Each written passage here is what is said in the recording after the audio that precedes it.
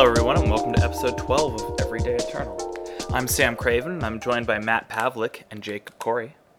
Today we're going to have a little bit longer episode than normal. We're going to blame that on trying to give you a little bit more entertainment for your drive or your flight to Star City Los Angeles Eternal Weekend or Bazaar of Mox in Paris.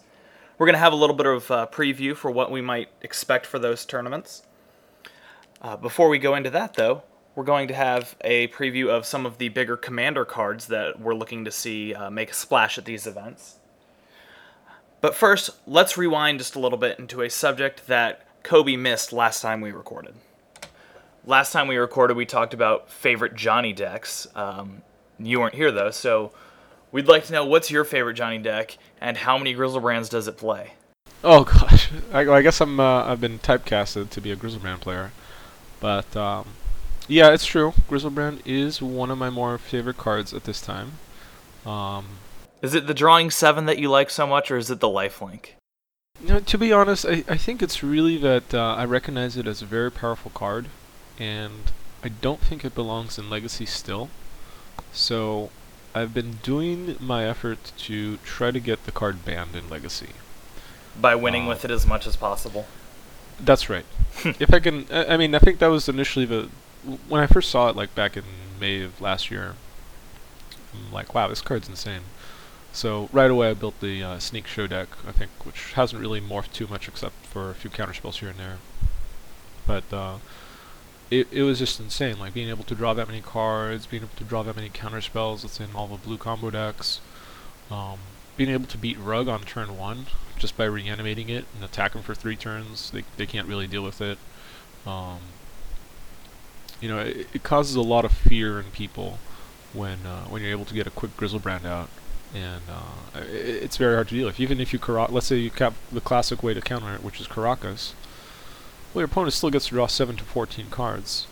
And I can actually relate a story from last night's FNM. I was playing Modern, essentially a modern version of a Griselbrand deck with Necrotic Ooze and Borborygamos. Essentially, draw a bunch of cards and discard a bunch of lands to deal direct damage to your opponent. Well, my opponent's on Splinter Twin, and I had the situation where my opponent's on Splinter Twin. He's about ready to cast Splinter Twin on a Pestromite.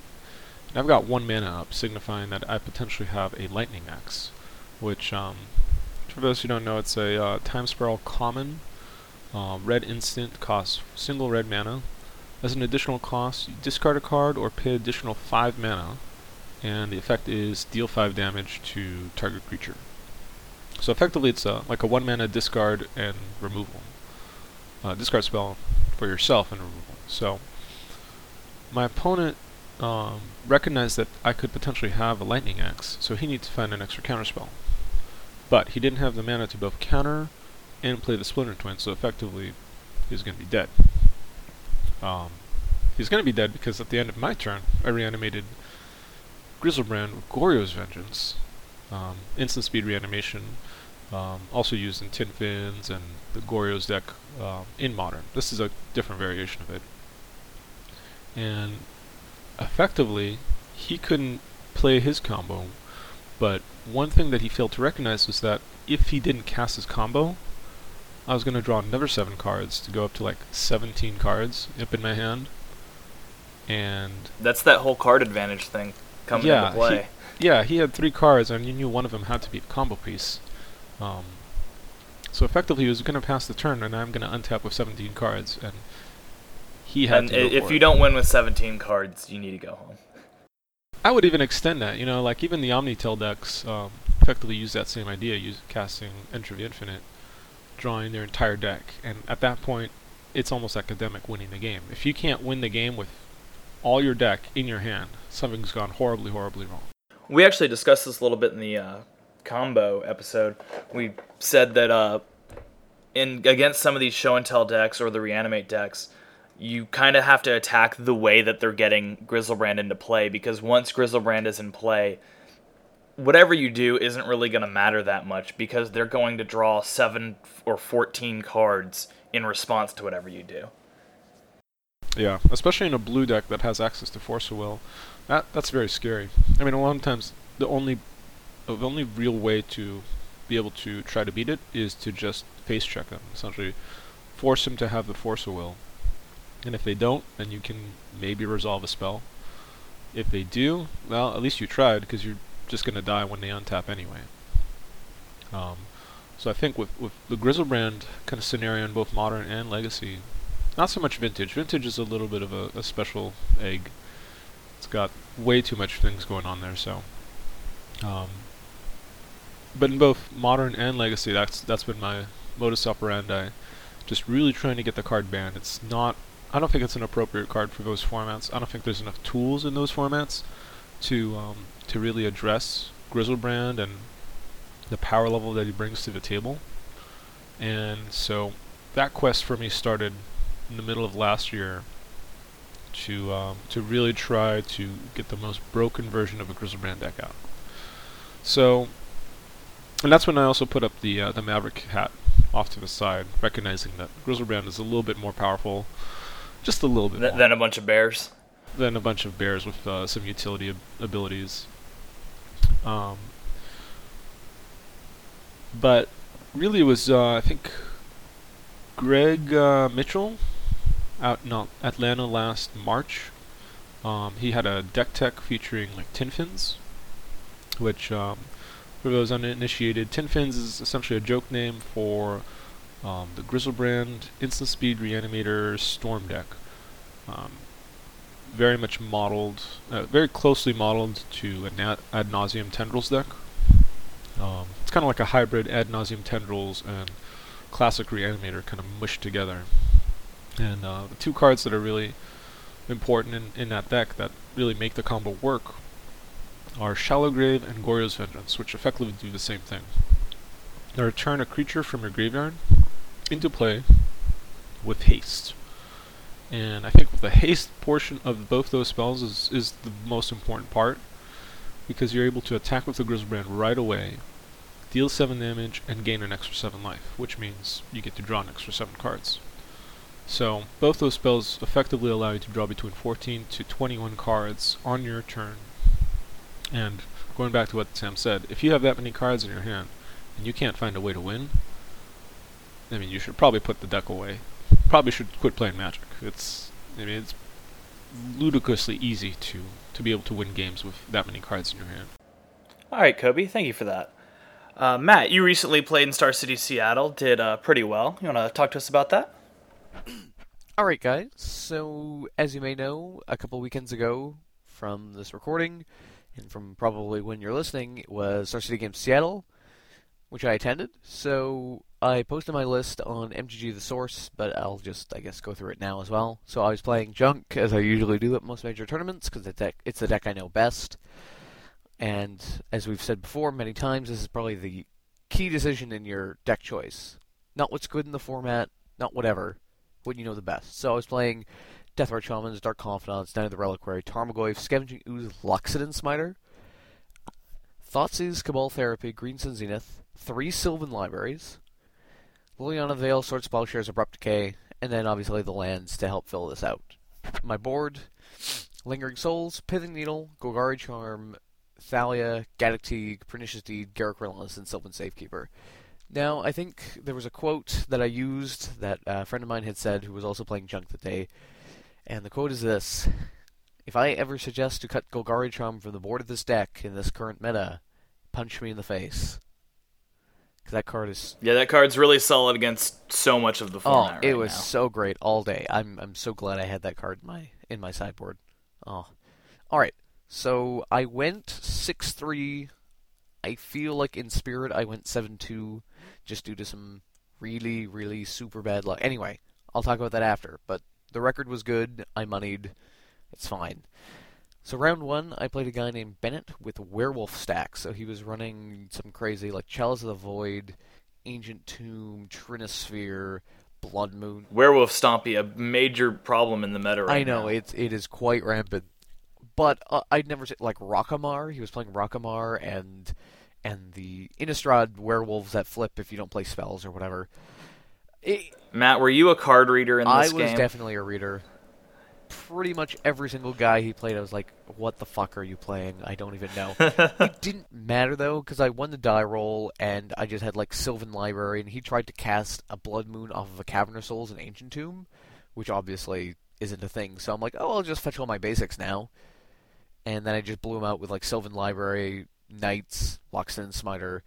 Also, too, Abrupt Decay going through a Chalice at 2 was pretty important. So, of course, he couldn't believe his eyes, so, yeah, I fucked him up.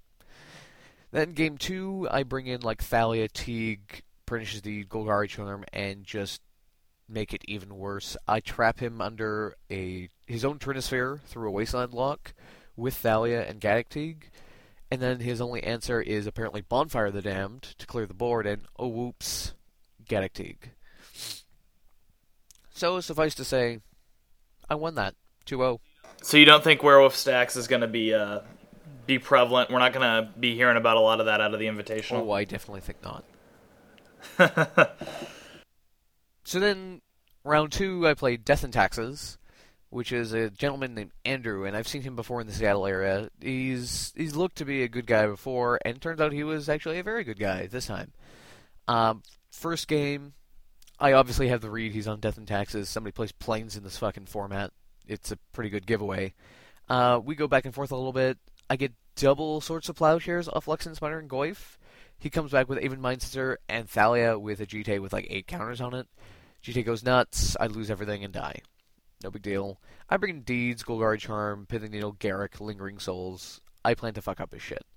I board out my Knights and my Goyfs because I know if he brings in Rest in Peace, I'm just boned. So, the problem is, they also have Mirran Crusader. Mirran Crusader's pretty good. However, I get turn 2 Sylvan Library and just bury the fuck out of him. I Golgari Charm him, I deed him. He gets Mirran Crusader online, but of course I have Swords of Plowshares. Loxodon Smiter is pretty good. I needle GT, like, he's not in this. Round 2, game 3 was interesting, though, because he'd actually forgotten his Jeet counters once, and I didn't even notice it. We were in the heat of battle, and then later on he says, oh crap, I missed my GT counters, and of course, with all these, like, changes in, like, the do you get counters, do you not, I was pretty sure he didn't get the counters, but he was really pissed off, and it was, I felt really bad for him, because it probably could have won in the game. Then, interesting thing, he has a Stoneforge Mystic in play. End of turn, he casts Flicker Wisp. Flicker Wisp bouncing his Stoneforge Mystic. Stoneforge Mystic comes back into play. He searches for Batterskull. So what's happening is, while he's searching for Batterskull, he says he's searching for Batterskull. We've shortcutted a few times in the Stoneforge Mystic searches throughout the round. So I go, okay, well, based on the information that I have, saying you're getting getting the Batterskull, end of turn, all sorts of Plowshares, your Stoneforge Mystic. It resolves. However, about 30 seconds later, he's like, oh fuck, there's no Batterskull in my deck. Then he checks his sideboard, and he's like, fuck, I boarded it out. So then we kind of have to go, well, what's happening here? I only source the Plowshares here if you have this, if there's actually a Batterskull. If this shortcut is accurate. Yeah, I'm basing my shortcut based on this information and nothing else. So he goes, well, can we turn this back? And I said, I don't know. We both, it turns out we actually both wanted to be able to turn it back.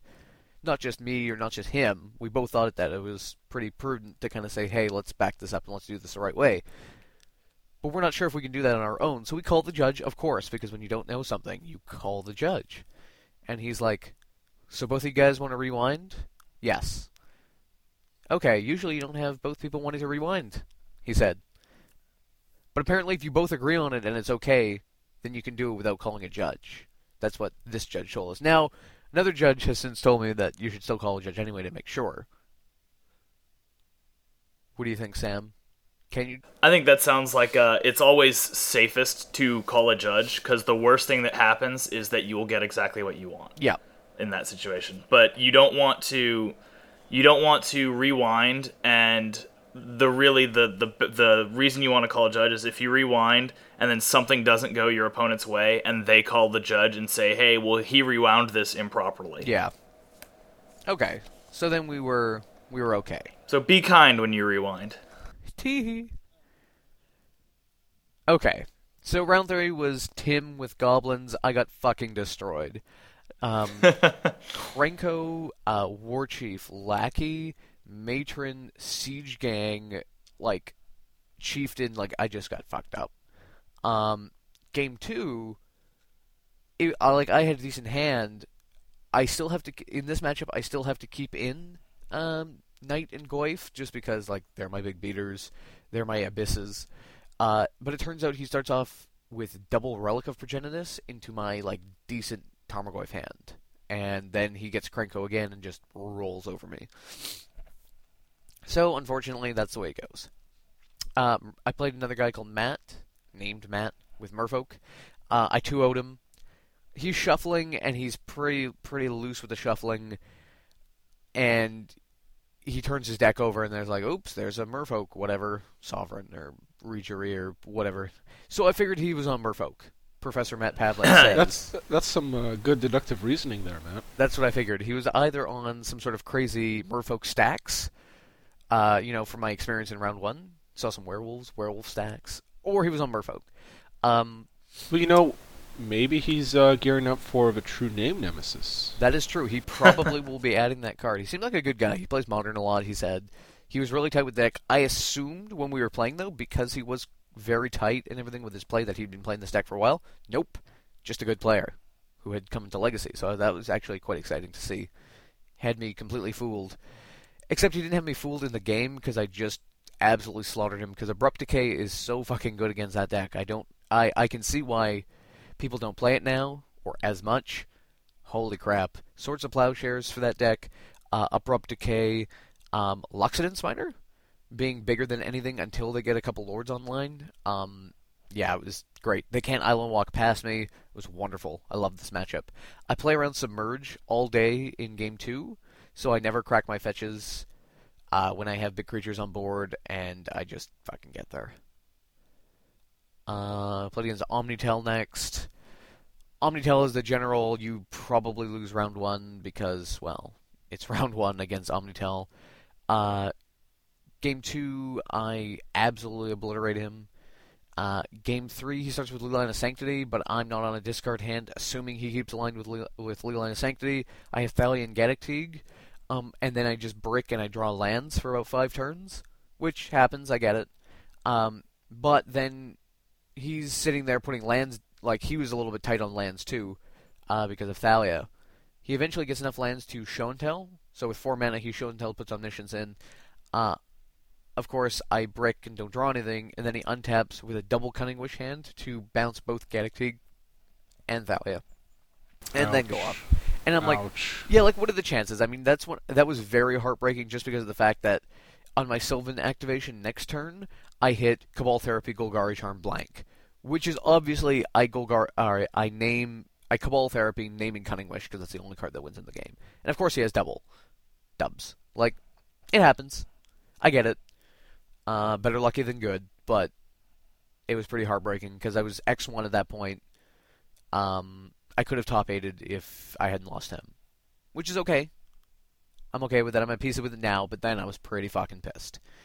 Well, when you're in the heat of a tournament, you're always gunning for first place. You always want to win the tournament. Exactly. That's the reason you're there. I wanted to bring back-to-back November Seattle's home, right? Like, I mean, obviously I didn't bring it home the first time. Bringing it home the second time, I feel like, even top 8ing is bringing it home for me. Like, that's fine. It's more money for beta duels. That's all that matters. That's right. The important stuff. Exactly, the important stuff in life. By the way, congratulations on real life. Yeah, we'll touch up on that later in the cat. Yes, I know. Okay, so then in round 6, I played against Goblin Settler from the Source, which is also named Matt. I think it's a good name, a good vintage. So he's on Mono Red Goblins, and Again? Yeah, of course I play Goblins twice. I lose my note page from this matchup, so I'm not super familiar in what happened. I'm pretty sure Game 1, I won 2-0, I know that. Game 1, I had the everything, I'm pretty sure, and then in Game 2, he mulled to 5, which was pretty sad. So, I think in Game 2, I like Garruk Relentless, and then Lingering Souls, and then just roll over him, and it was kind of shitty. But, I was 4-2, so I was okay. We talked about Korean cards, which was amazing. So, nothing wrong with talking about Korean wastelands and wonderful pieces of big, pimp. big fan. We'll also talk about that later in the cast. I'm so excited about the rest of this cast. I'm sorry. Round 7 was actually probably one of the best rounds of Magic I've ever played, I would say. So I got to play against Joe Lissette playing Blue, White, Red Miracles. I won 2-1. So I will describe this match in more detail, just because of the fact that it was fucking amazing. Game 1, I keep a hand of double discard, Sylvan Library, and Pressure, and enough lands. I think Joe has to mulligan once. He thinks I'm on Bug, because the last time we played, I played Bug, and I lost horribly. So, I absolutely destroyed Joe in this game. It wasn't close. He just gets really bad draws. He has a counterbalance going, but then I just get Liliana. His blind flips never happen. It's bad. Game 2, I board out all of my Hand Disruption, all of my Swords of Plowshares, all of my Goyfs and Knights. Because the problem is, this deck plays Rest in Peace, and once he plays Rest in Peace, it doesn't matter if I kill Rest in Peace at any point. It's still cleared the graveyard. So I'm not going to take that chance to have a bunch of 0/1s that do nothing. I mean, that's pretty much your entire deck, or your entire sideboard. What did you board in? Oh god, I boarded in Garruk Relentless, Lingering Souls, Pernicious Deed, Pithing Needle, Thalia, Gaddock Teeg, Golgari Charms. It was about a 13-card sideboard. The matchup is pretty favored. Now, again, it's favored against most players that aren't Joe Lissette. Because, obviously Joe is, I would say, probably one of the best Miracle players that I can think of off the top of my head. Against other, more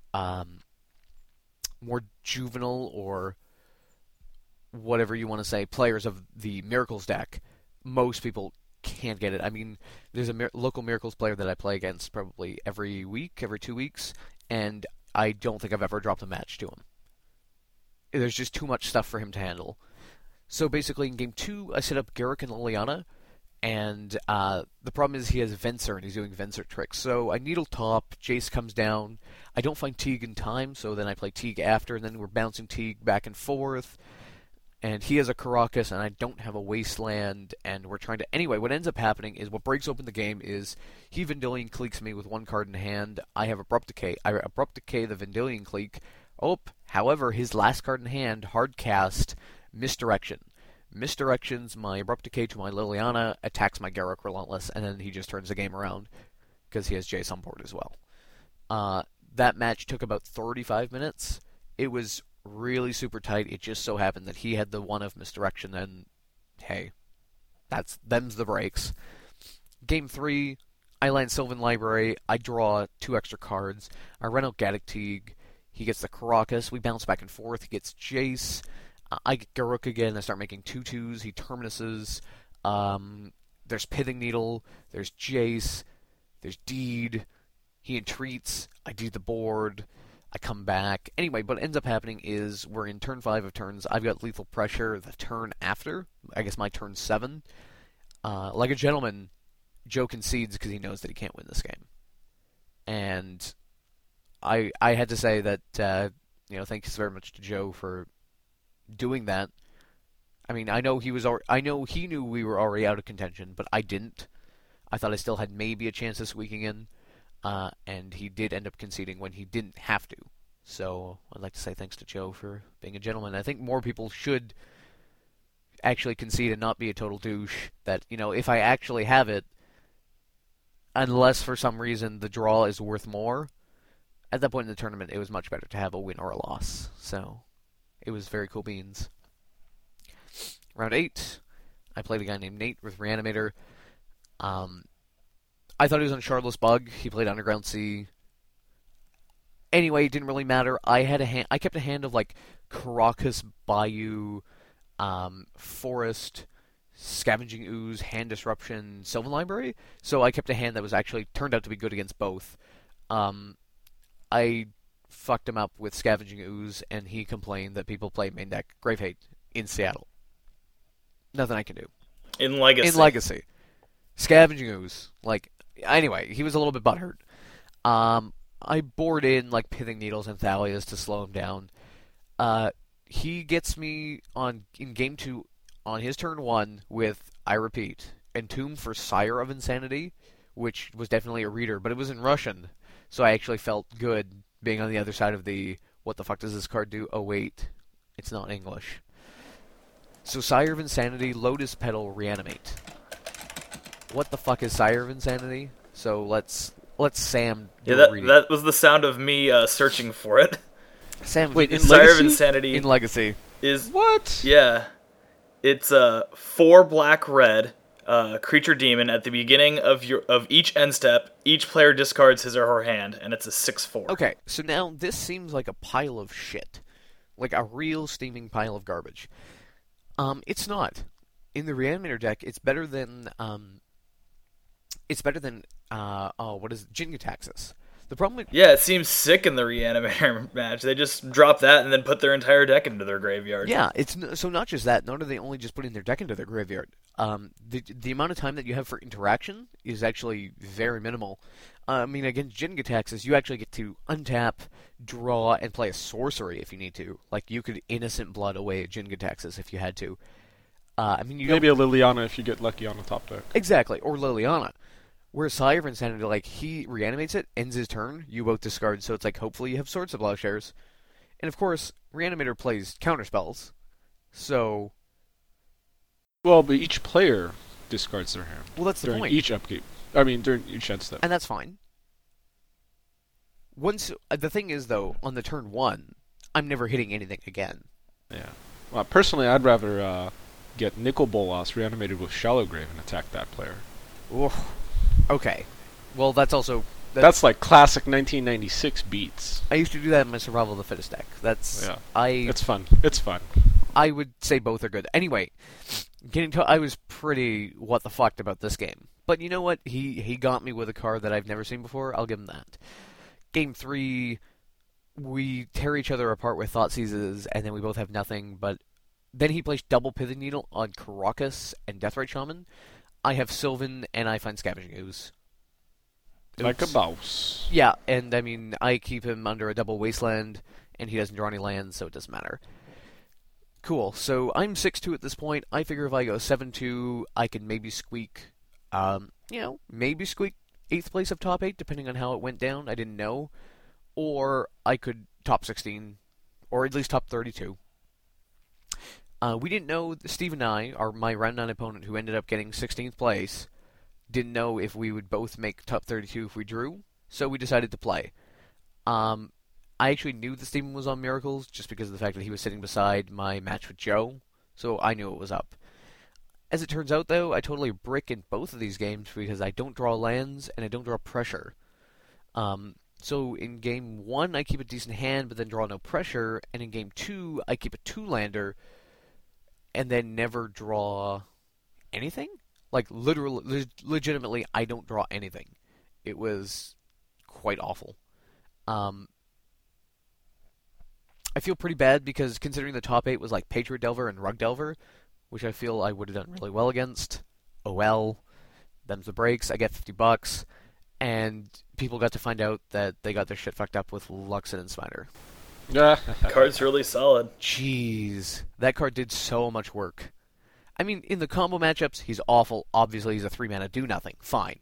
In the fair matchups, people were like, can I counterspell him? Can I Swords to Plowshares him? Can I Abrupt Decay him? Like, they were just like, I don't even know what to do against this card. It's like it does everything.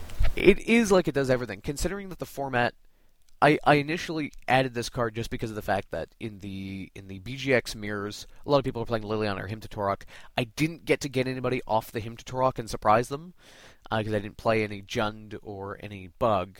But also, too, against Liliana. Liliana +1, put in a 4/4. Oh, that has happened. Turn games around like that. So Yeah, I think that's, and I know you and I discussed it, Matt. Yeah. Going into this tournament, and we're both kind of of the opinion that wow, we really need something against the Jund decks, because they're so removal heavy, and really it's Liliana that's the big issue.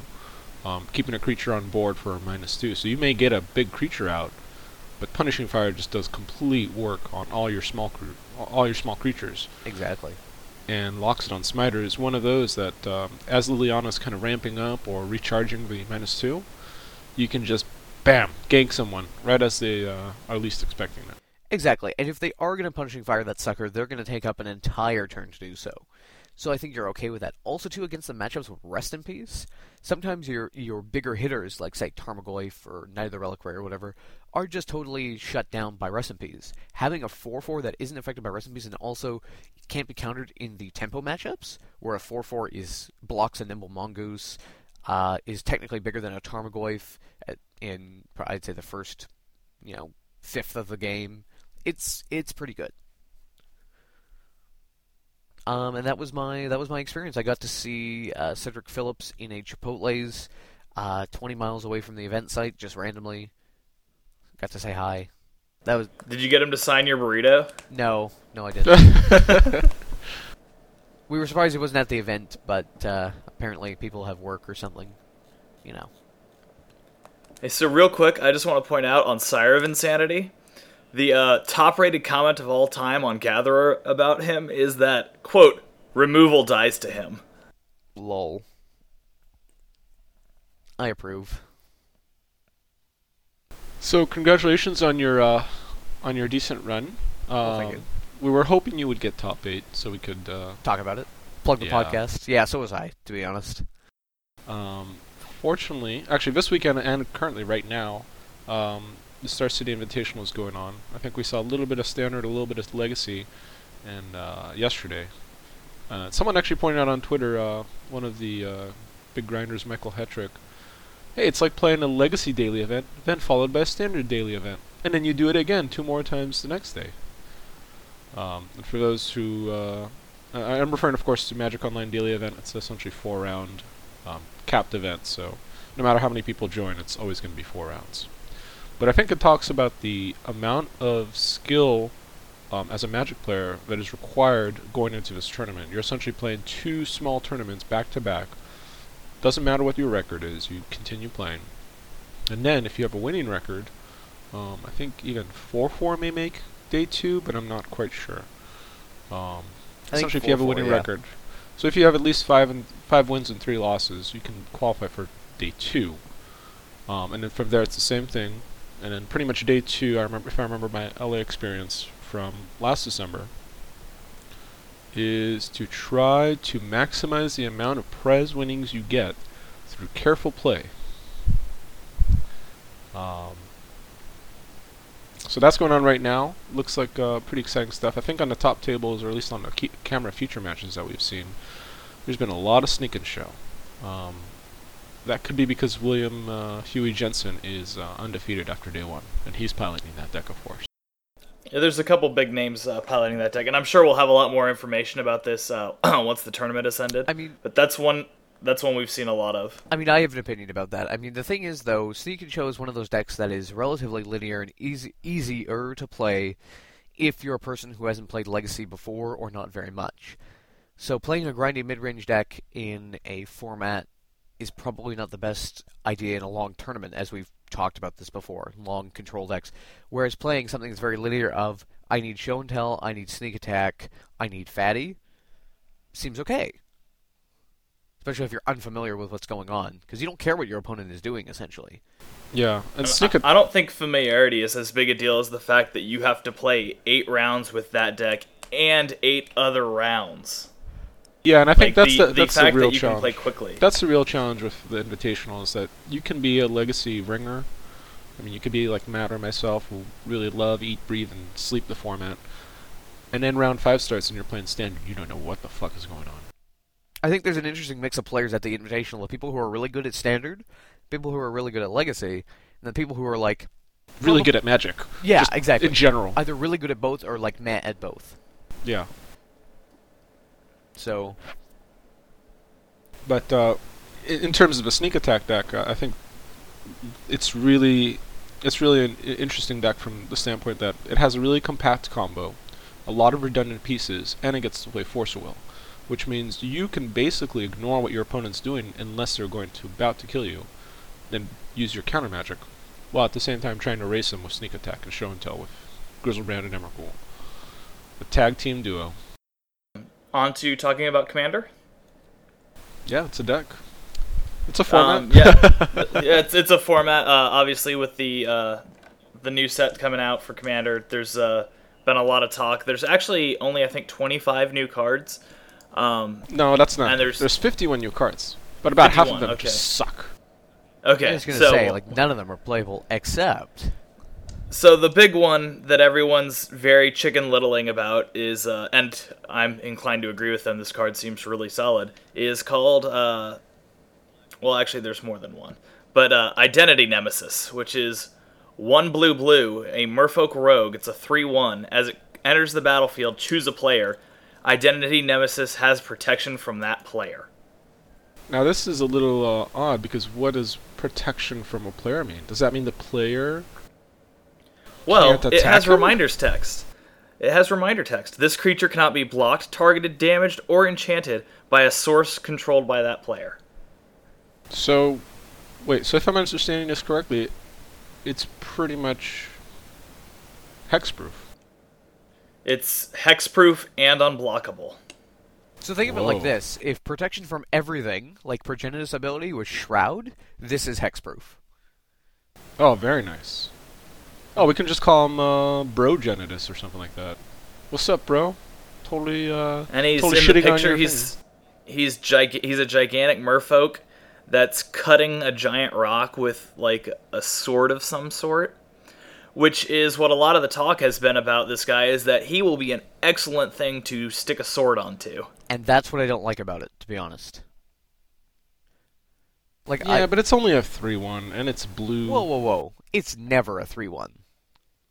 It's the 3/1 when you it's first cast them. It's a 3/1 for the first turn only. It's a 4/2 when it comes into play, because on turn 2 you played Lord of Atlantis.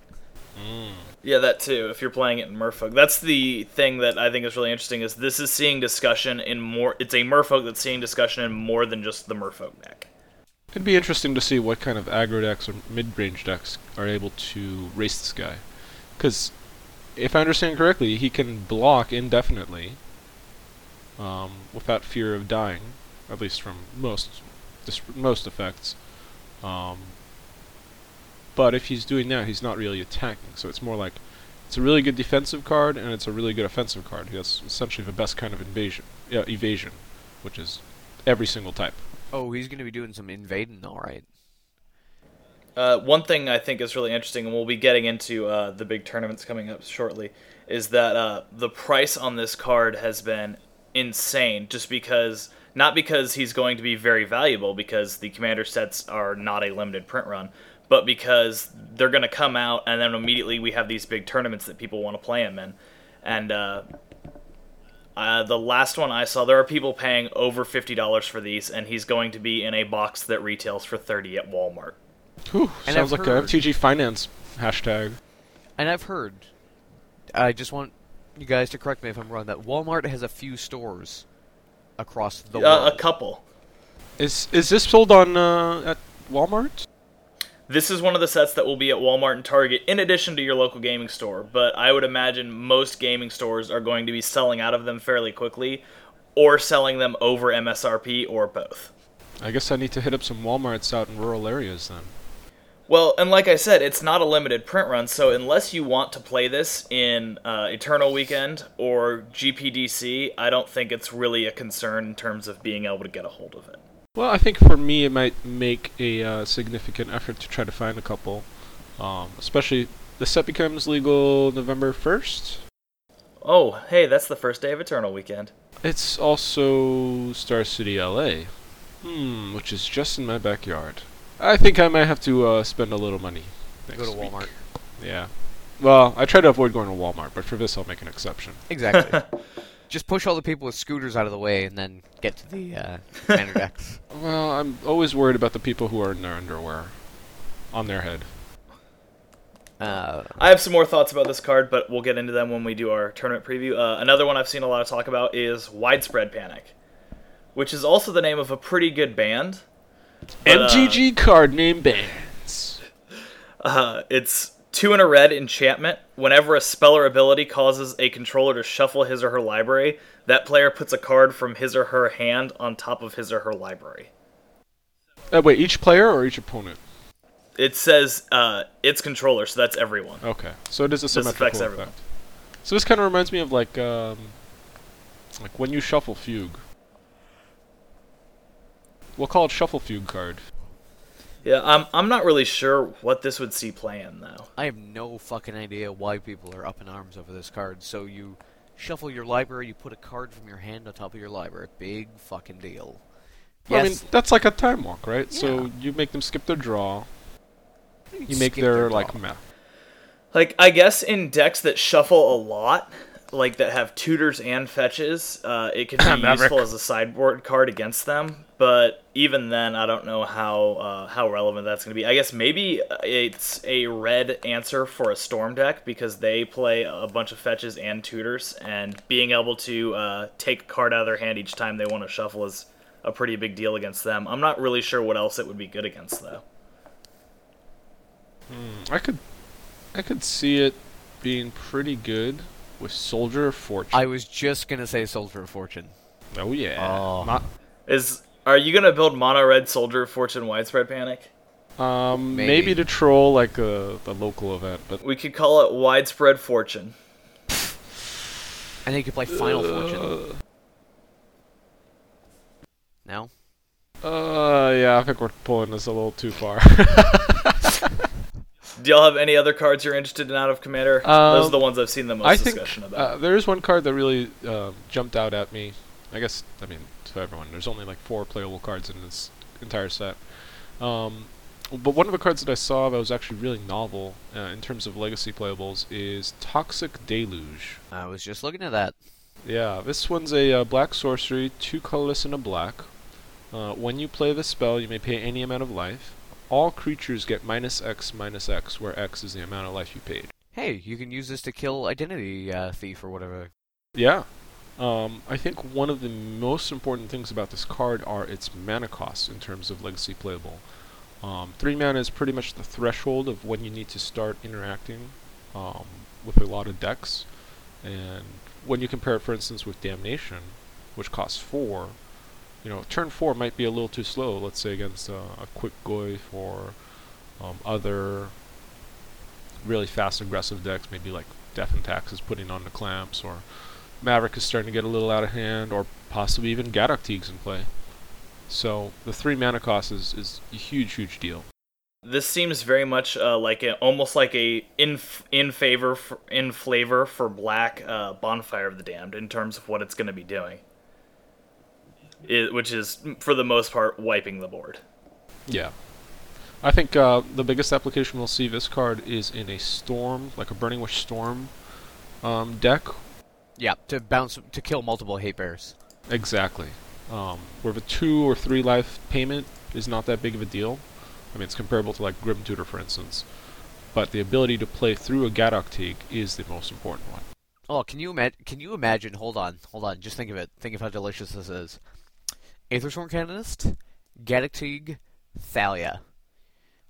1 turn, Burning Wish, Toxic Deluge. Next turn, you get to Toxic Deluge out 3 hate bears at the same time, which is like the worst thing in the world. Well, I do agree that you can do that, but you could already do that with Virtue's Ruin. A portal uncommon, destroy all white but creatures. nobody was playing Virtue's Ruin. I was. Okay, we're not everyone. Okay. Well, I mean, we're here to give our listeners some advice. Yeah, of course. And good tales, and sometimes Sam adds a little comment here and there too. One other card I saw that I thought was interesting, just because of this line of play, I don't know if it will be playable in anything else, is Restore. It's 1 and a green sorcery, put target land card from a graveyard onto the battlefield under your control. And the reason that this card has a really funny line of play is you go, turn 1, what's the cat that has life, Step has Links. landfall? Yeah, turn 1, Step Links. Turn 2, fetch, play Restore, play fetch again, and fetch again. And swing with your gigantic Step Links. I actually think I have. Yeah, that's 8 damage on turn 2. I think I can one-up you, sir. Okay, you're playing against 43 lands, right?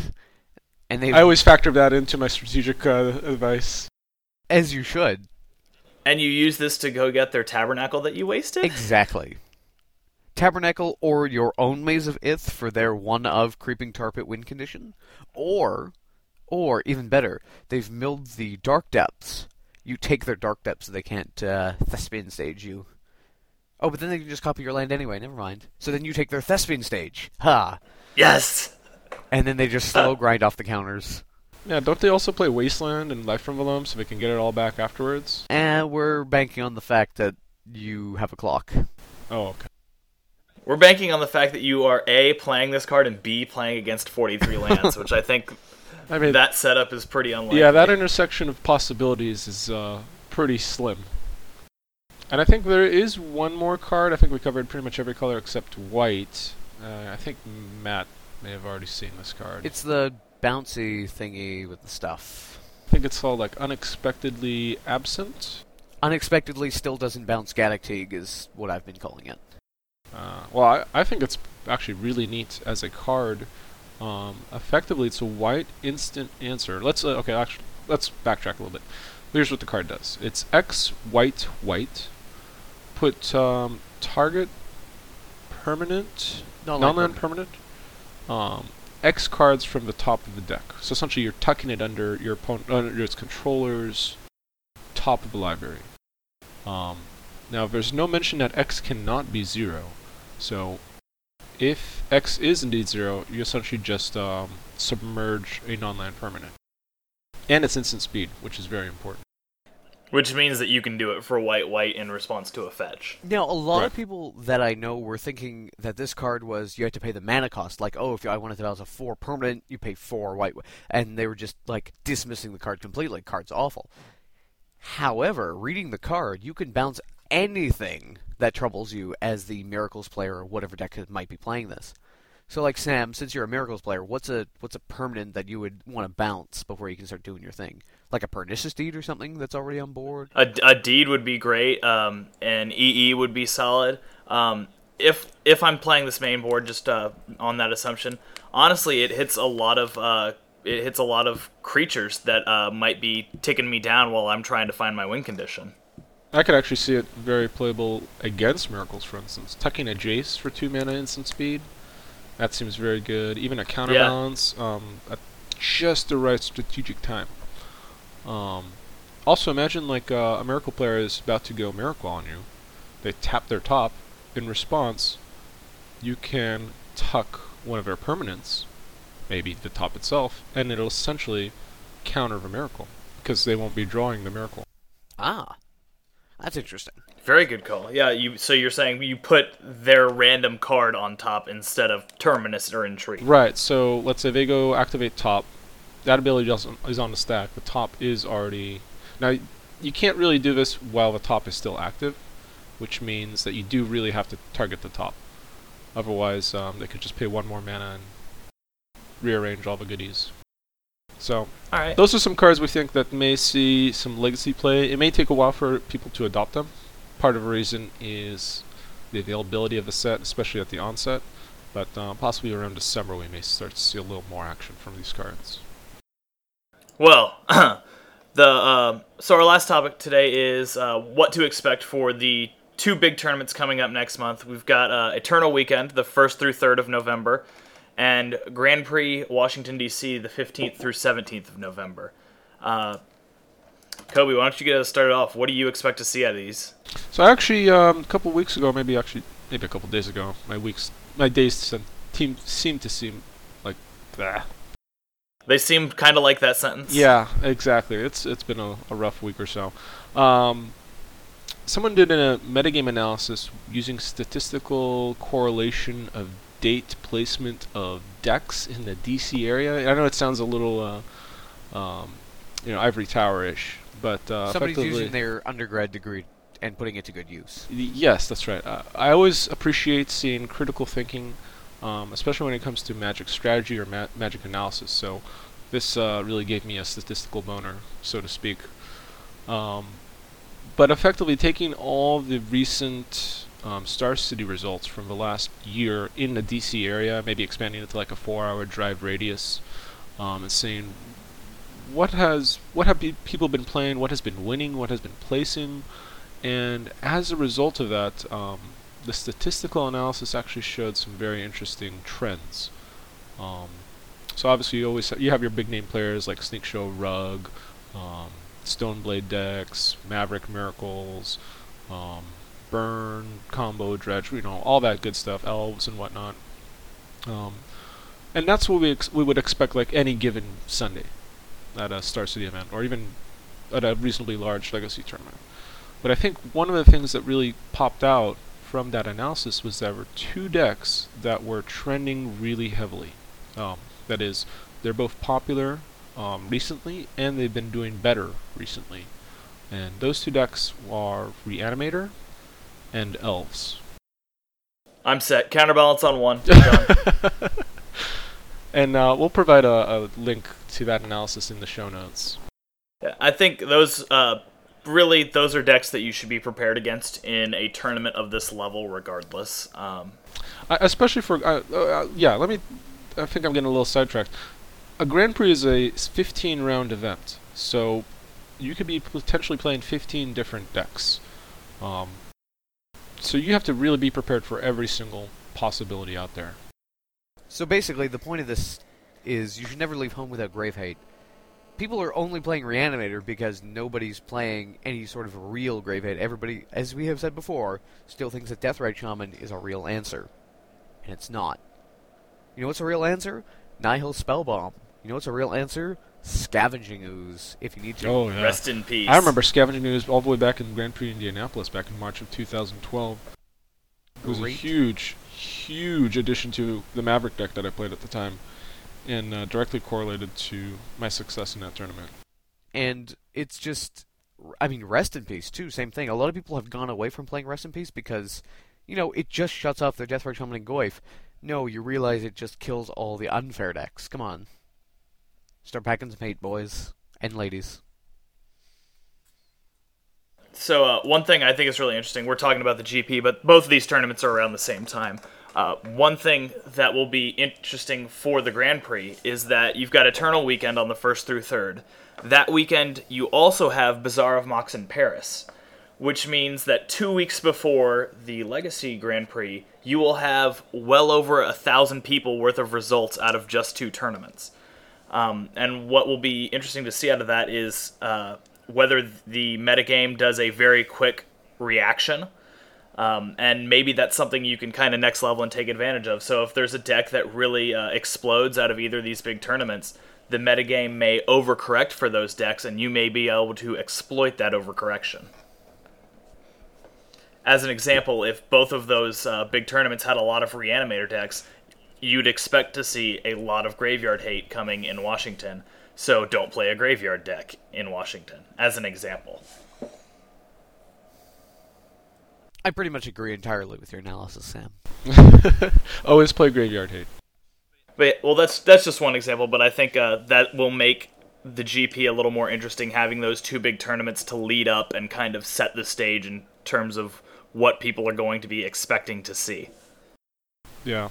I also, one other deck that I do expect to see perform reasonably well.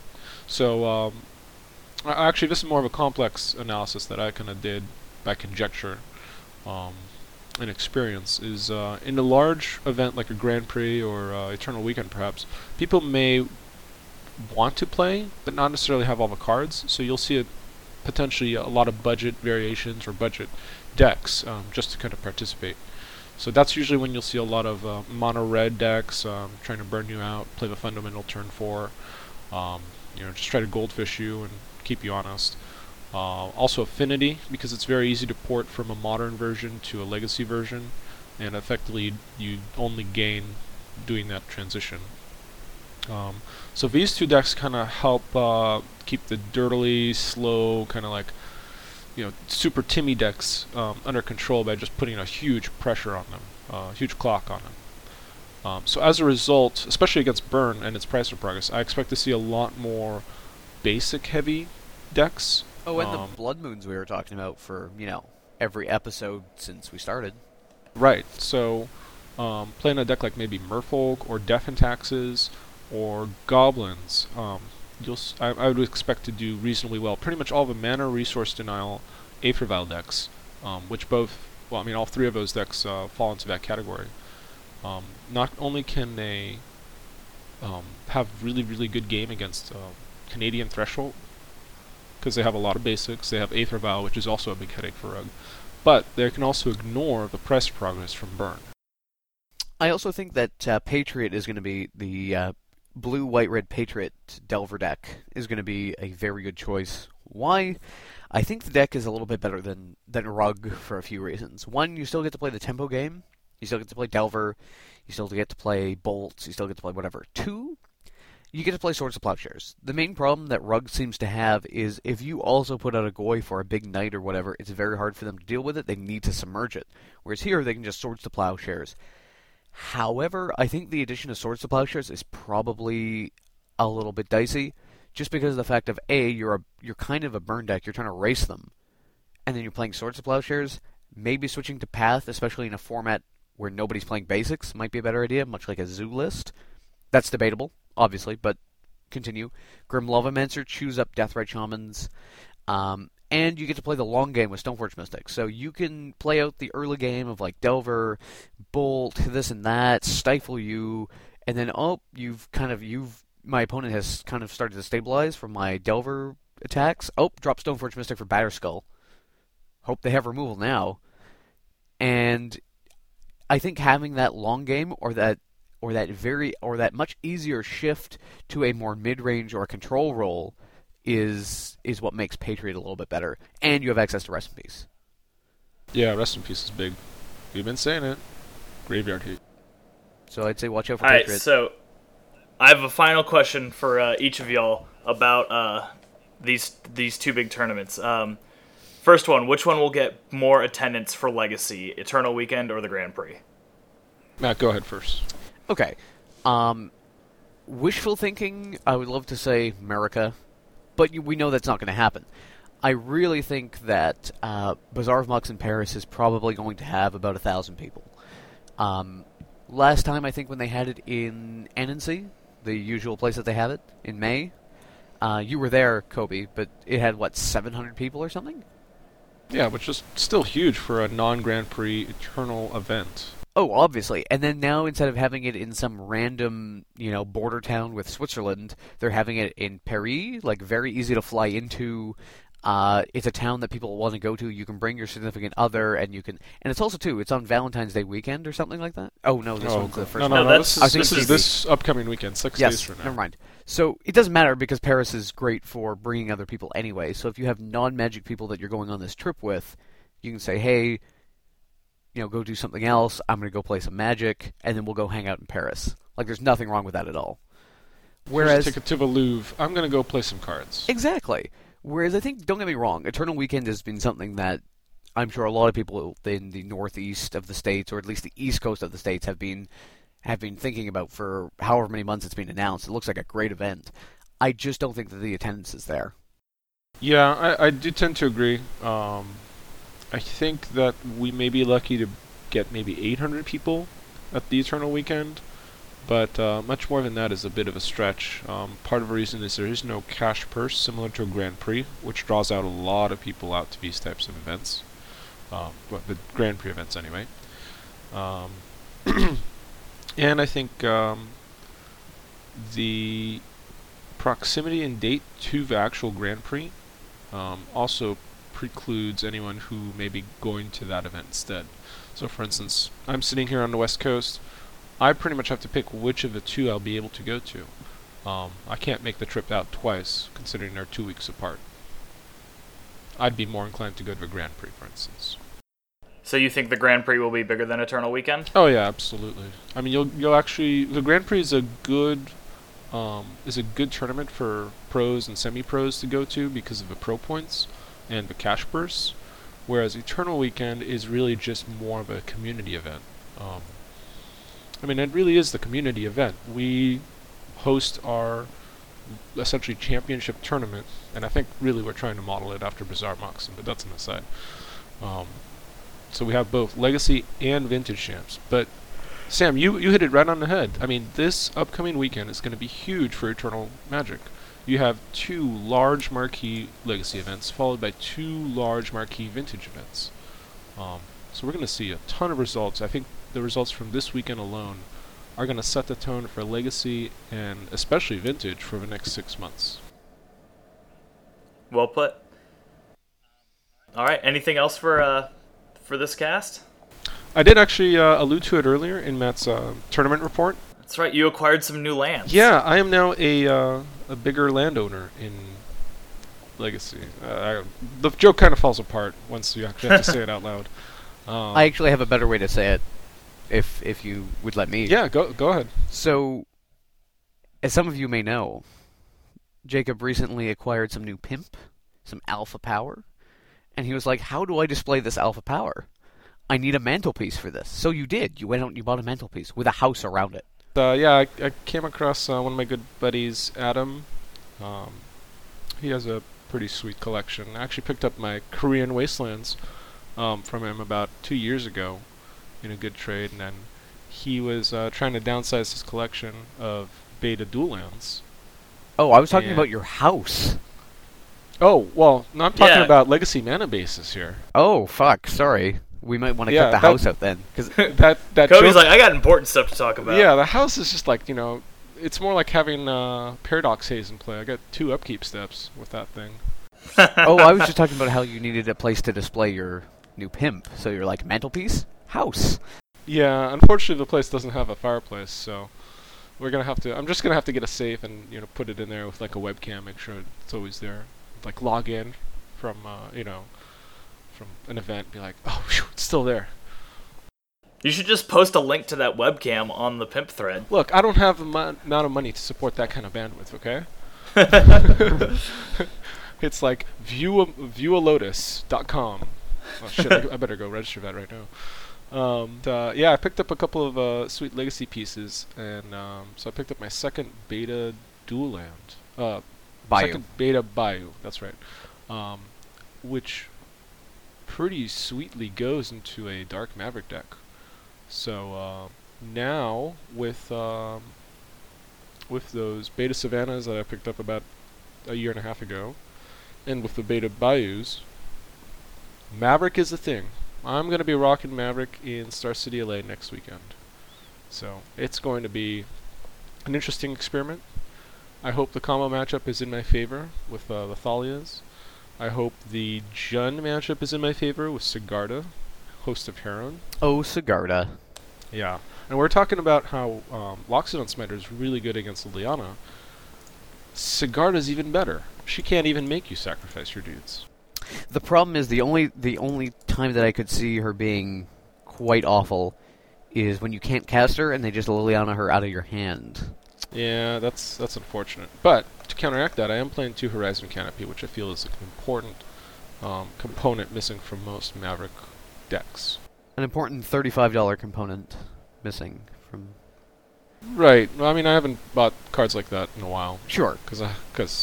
But yeah, it is unfortunate that it is spiked so heavily from the World Championships. I think Reduke was piloting a green-white hex-proof, Bant, whatever deck, so that card spiked up naturally.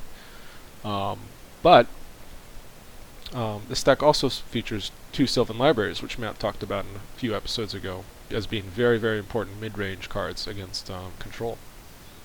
So, looking to take that, pilot it, hopefully catch some good matchups and type play, and maybe a little camera time and show off the new goodies. If you get camera time, though, you have to somehow work in Everyday Eternal. Somehow. Yeah, we really need like sleeves or something. Yeah. Or Yeah, I think we playmat. need to get on that. You heard it here first. Your source. Somebody make us a logo. Actually, one of my friends will help us out. He's a graphic designer. But yeah, you gotta get it done. So, looking forward to playing Maverick again, picking it up. I think Ruben Bressler, part of the coverage team for Star City, made a running bet with Glenn Jones about whether Maverick will make 6 top 8s in 2013. And I think he made it at a time when Maverick was kind of like at a historic low thanks to Terminus, the card, which completely wrecks Maverick's game plan of throwing a bunch of roadblocks onto the board. And so... Are there the good 5 so guy- far? I think there's like 4. I think we'll have to double check and report on it later. So But double register yourself in the tournament, make top 8, and then we have 6. Twice. that's right. playing the part of Kobe is Jacob, and playing the part of Jacob is Kobe. Exactly. So I want to do my part, and I really enjoy playing the Maverick deck as a fair deck. I do love me some Griselbrand, and Sam and I went over that in the last episode. But I don't think right now is a good time for that with all the graveyard hate people should be playing in their decks or sideboards. I mean, it's Tin Fins, for instance, is extremely fun to play, but it's really volatile when it comes to fighting hate and also fighting Threshold, which seems to be everywhere these days. Fuck that card. Fuck Delver of Secrets. Really, really hate that card. Yep, that's why we have that picture of you and Delver and in the heart. Yeah, we're BFFs forever and ever. We'll have to tweet that again so that people can see what I'm talking about. Yeah, make sure we have it in the show notes as well. I think Sam is referencing to a couple of tweets I made 18 months ago about how much I hated Delver. So I showed a couple of pictures of, a Delver unflipped, and then a Delver flipped ripped into 4 pieces because I hate it so much with the hashtag FU or something like that. Yep. So memes. Think we're good for this week? Yeah, I think so. Well, thanks for listening, folks. We'll be trying to get another episode in between these big tournaments this weekend and the GP, but we may not be able to squeeze it in. As always, we appreciate your feedback. Email us at everydayeternalcast@gmail.com. Like us on Facebook, facebook.com/everydayeternalpodcast, or follow us on Twitter @eternalmtg. Thanks for listening.